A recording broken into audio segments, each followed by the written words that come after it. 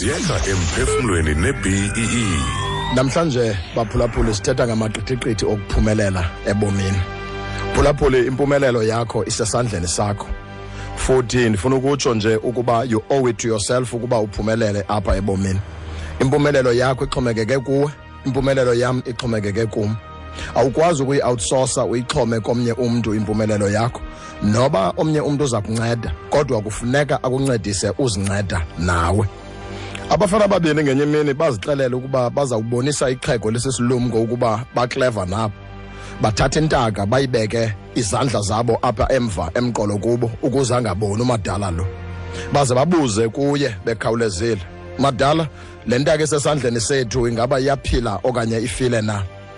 Aphendule umadala abafana aba bawube bebuze lo mbuzo ukuba, "Bafana bam, ndiyiqonda kakuhle into yokuba le ntaka isesandleni senu ngemva, ukufa nokuphila kwayo kusesandleni senu.